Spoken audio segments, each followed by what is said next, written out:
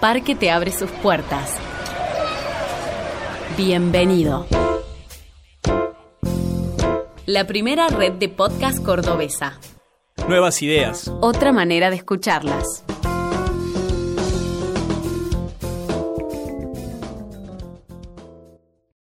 Recién llegados del Argenlive, comenzamos un nuevo episodio de Delta E.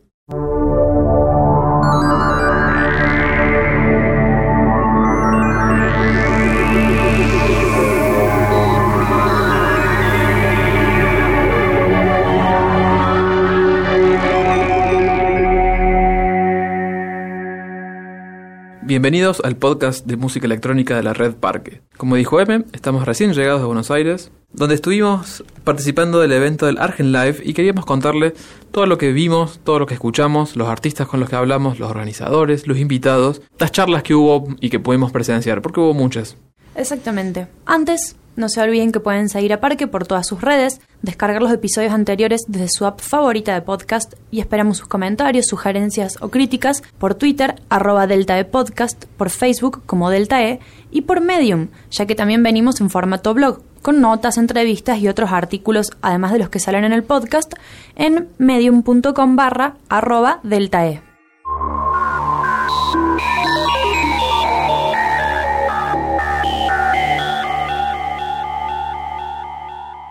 Nos fuimos a Buenos Aires el fin de semana pasado, al momento en el que estamos grabando este episodio, para asistir al cuarto encuentro de usuarios de Ableton Live o Ableton Live en Argentina.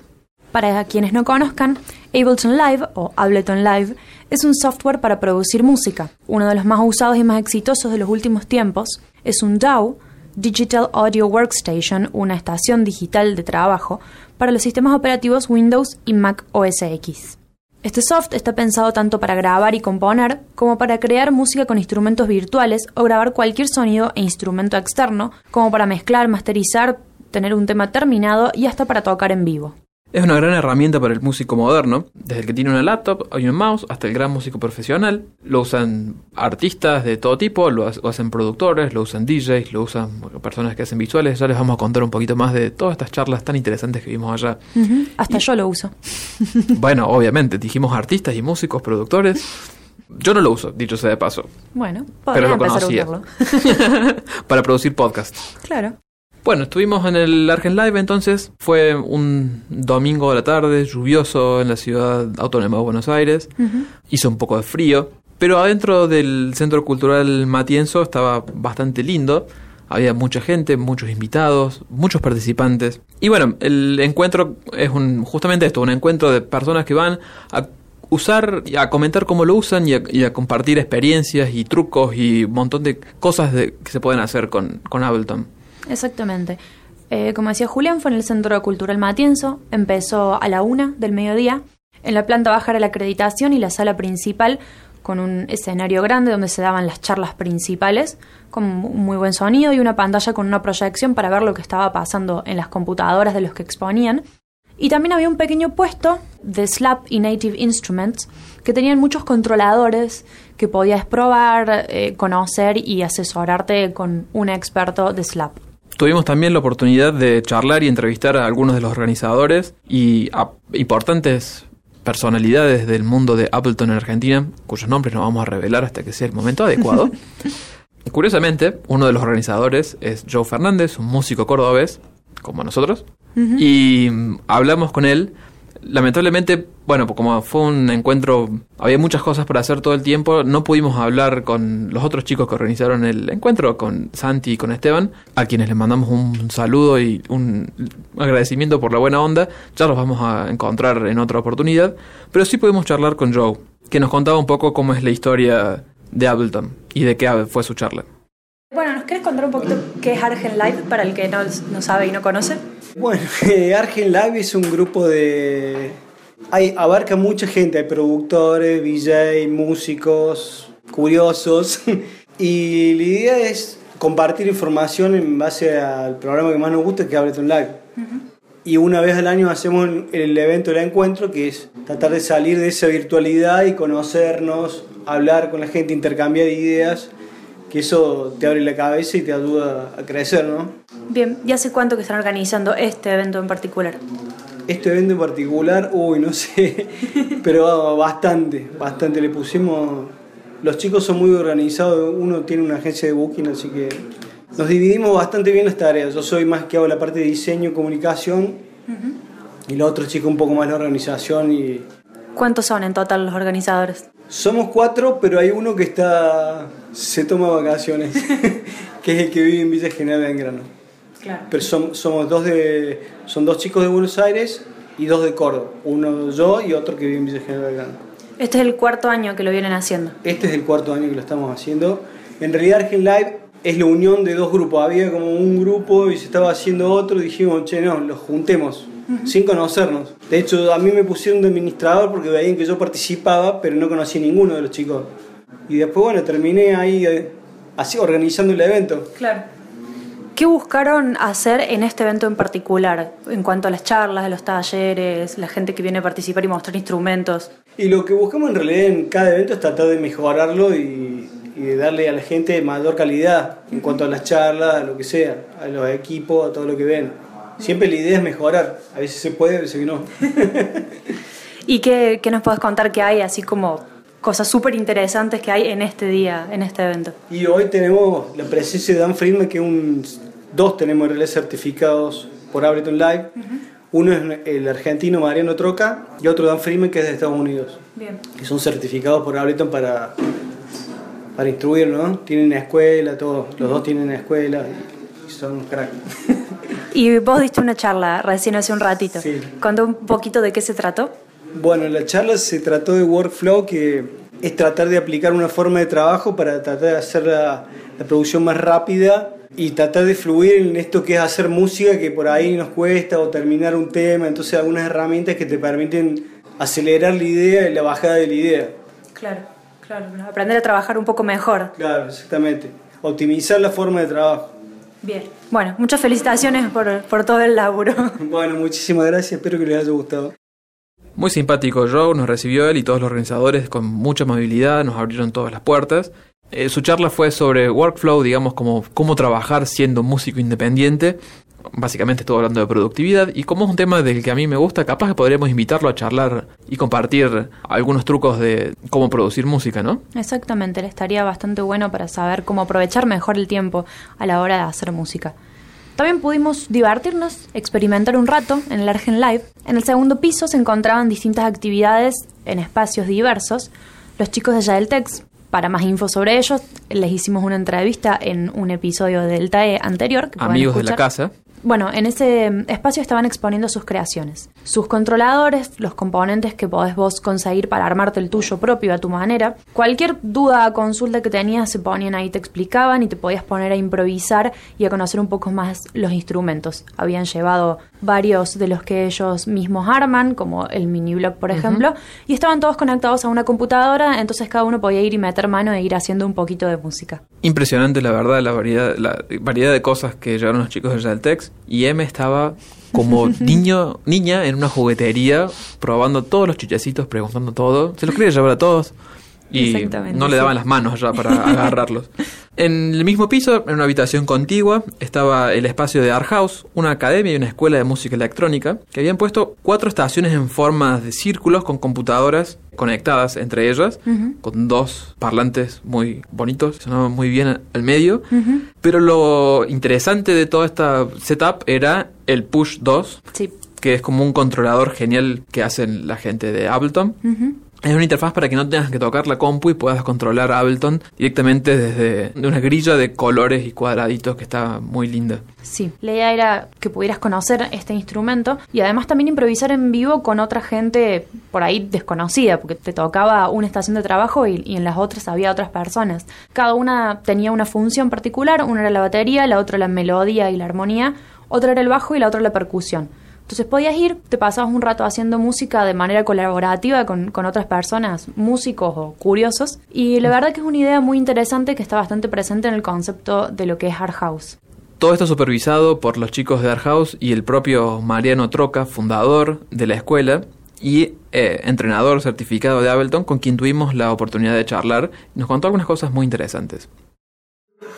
Mariano, lo primero que te quería preguntar es, ¿cómo ves vos, con toda tu experiencia y todos tus años, el mundo de la música electrónica en Argentina y en Buenos Aires? Qué preguntón. Sí. En 30 segundos.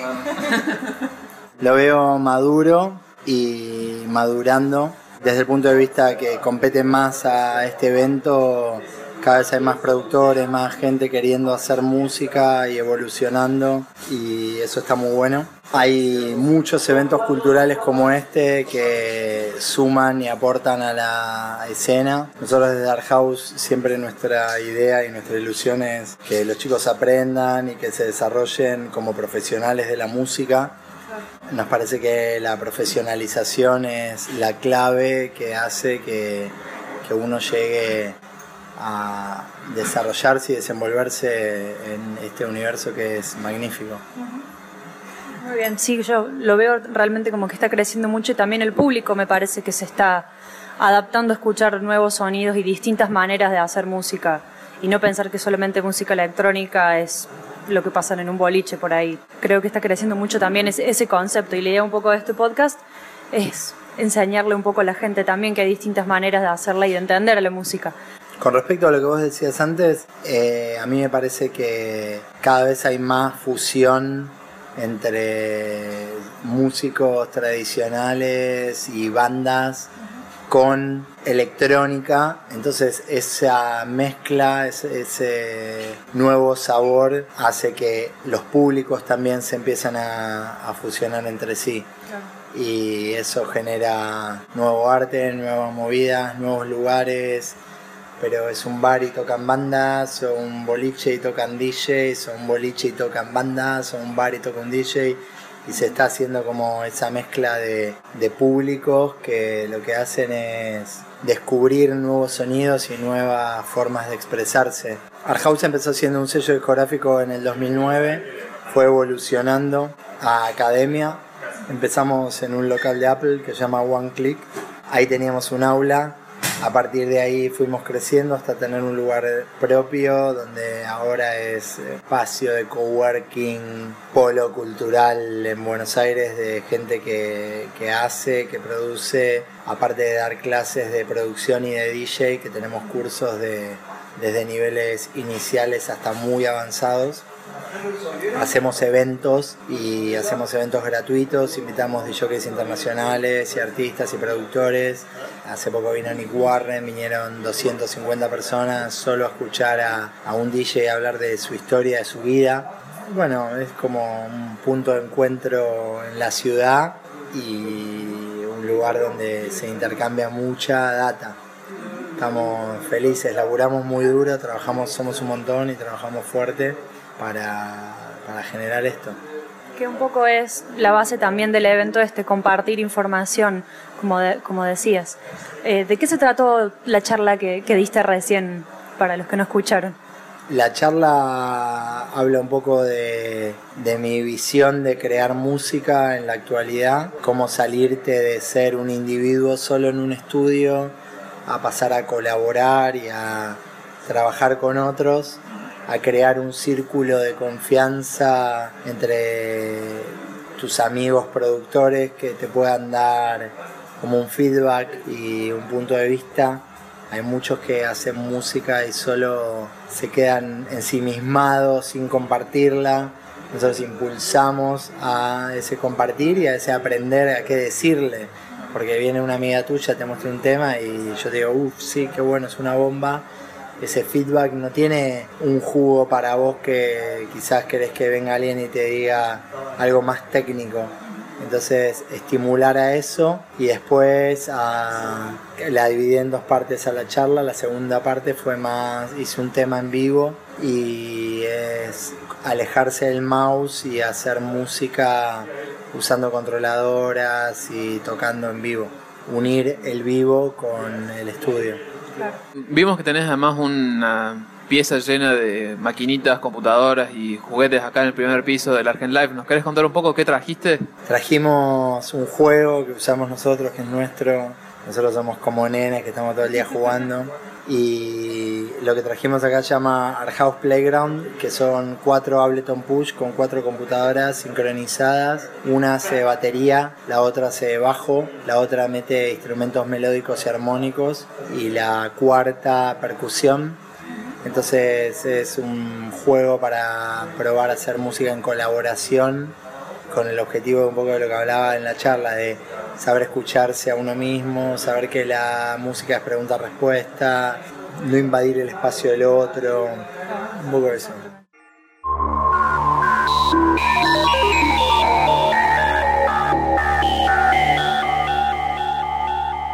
Le agradecemos mucho a Mariano por su tiempo y buena onda. La verdad que muy interesante la idea del espacio para compartir el hacer música, que es una idea que siempre está buena por ahí. Uno se la pasa mucho encerrado dentro de su estudio solo y es tan necesario el compartir, que era la base un poco del encuentro. Claro. Compartir información para aprender y todos poder desarrollarnos un poco más en las áreas diversas de la música. En ese mismo piso también se encontraba el auditorio, que era otra sala con butacas y una pantalla grande con proyección también, donde se fueron dando otras charlas. Estuvo Villa Diamante, que estuvo hablando de mashup, Diego Leroux de Lima, un controlador que desarrolló él mismo, que es una batería con pads que se agarra a la espalda y queda como a la altura de la cintura. Son 5 pads que tienen una batería para que se sostenga la electricidad y un transmisor wireless que lo conecta con Ableton para ir eligiendo los sonidos que él va disparando en la batería. Una creación propia y única de él. La verdad, un aparato impresionante. Se lo veía muy cómodo, a pesar de que parecía un armatoste un poco complicado de manipular. Sí. Y tenía además un par de sensores en los pies, que era un poco el último desarrollo que lo había hecho y lo que estaba, me parece, presentando en este encuentro en particular, que lo hacía como un instrumento mucho más completo. También estuvo presente la parte visual en este encuentro, ya que, bueno, como dije hace un ratito, se puede usar Ableton para las visuales, para controlar visuales.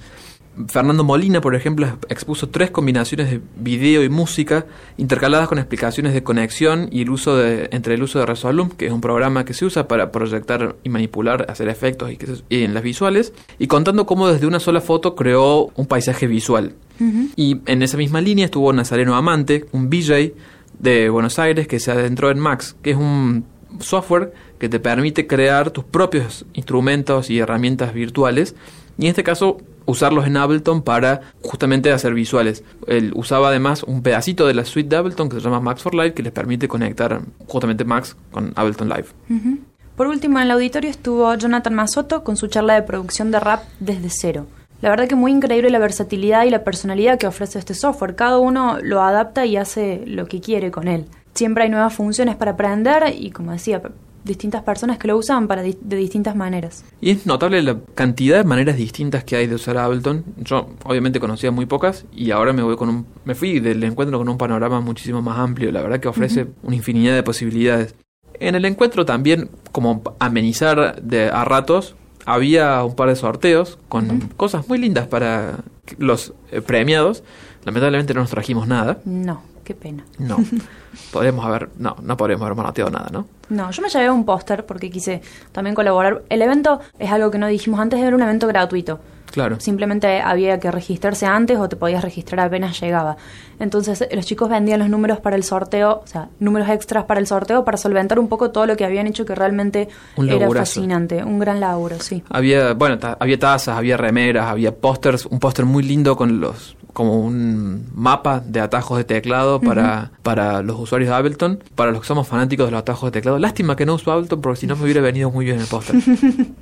Además, en la terraza del Centro Cultural Matienzo, a pesar de la lluvia, por suerte había un pedacito techado, había un par de talleres que estaban muy lindos para ver también. Estuvieron Caxisi MIDI y Villa Sonora con una improvisación para vibráfono, percusiones y danza con Ableton Live, y nuestros queridos amigos de Yaeltex, Alejo y Franco, explicaron cómo crear su controlador MIDI. Exactamente, cómo creas el tuyo propio a tu manera, que es algo súper interesante que tienen los chicos de Yaeltex. Había tanto para ver que nos tendríamos que haber clonado para poder estar en todas al mismo tiempo. Sónica, la primera escuela de música electrónica de Latinoamérica, había armado una sala para que conozcas un poco su propuesta, los cursos y las carreras que ofrecen, y había unos sintetizadores, un mini Moog Voyager, una cosita hermosa, que podías chusmear y ir y tocar y conocerlo. También la Sudamericana School mostraba parte de su equipamiento, consolas de DJ, donde también podías pasar y mezclar temas y algunos sintes como el Arturia Mini Brute, varias cámaras de video con una consola para mezclar, y también te contaban un poco sobre los cursos que ofrecen. La verdad que tenían una pantalla gigante, un montón de cámaras por todos lados, monitores para ver qué es lo que estaba pasando, las bandejas. Era un setup impresionante. Bueno, todos en realidad tenían... Era muy vistosa la exhibición de todos los aparatitos. El Mini Moog Voyager era un aparato hermoso. Lástima que no nos pudimos acercar mucho más y quedarnos ahí jugando un rato, pero la verdad que estaba muy lindo. La última entrevista que tenemos para hacerles escuchar hoy era al invitado a estrella del evento, un músico de Nueva York, profesor de NYU y también entrenador certificado de Ableton, el señor Dan Freeman. Él dio la última charla en el escenario principal, en la que ya se habían terminado todos los demás paneles, entonces todos confluimos en el auditorio, y fue muy amable para concedernos un par de minutos y charlar un poco sobre su experiencia en Argentina, sobre su charla y de qué iba a ir el workshop que dio 2 días después del evento en Buenos Aires. ¿Qué te parece el encuentro acá en Argentina? Me encanta. Para mí me parece un poco como Loop, el festival de Loop en Berlín que hace Ableton, donde es como un encuentro en un espacio donde tienen como charlas y talleres, como puedes ir a tocar instrumentos y no, es una muy buena onda. Estoy muy feliz de estar aquí. ¿Habías venido antes de Argentina? Sí, esta es la tercera vez, pero no he estado aquí por 17 años. Ah, mira. Sí. Contanos, ¿qué tal, cómo ves la movida de la música electrónica por acá? ¿Conoces productores? Es un poco difícil decir específicamente de como Argentina, porque solo he estado aquí por como 36 horas.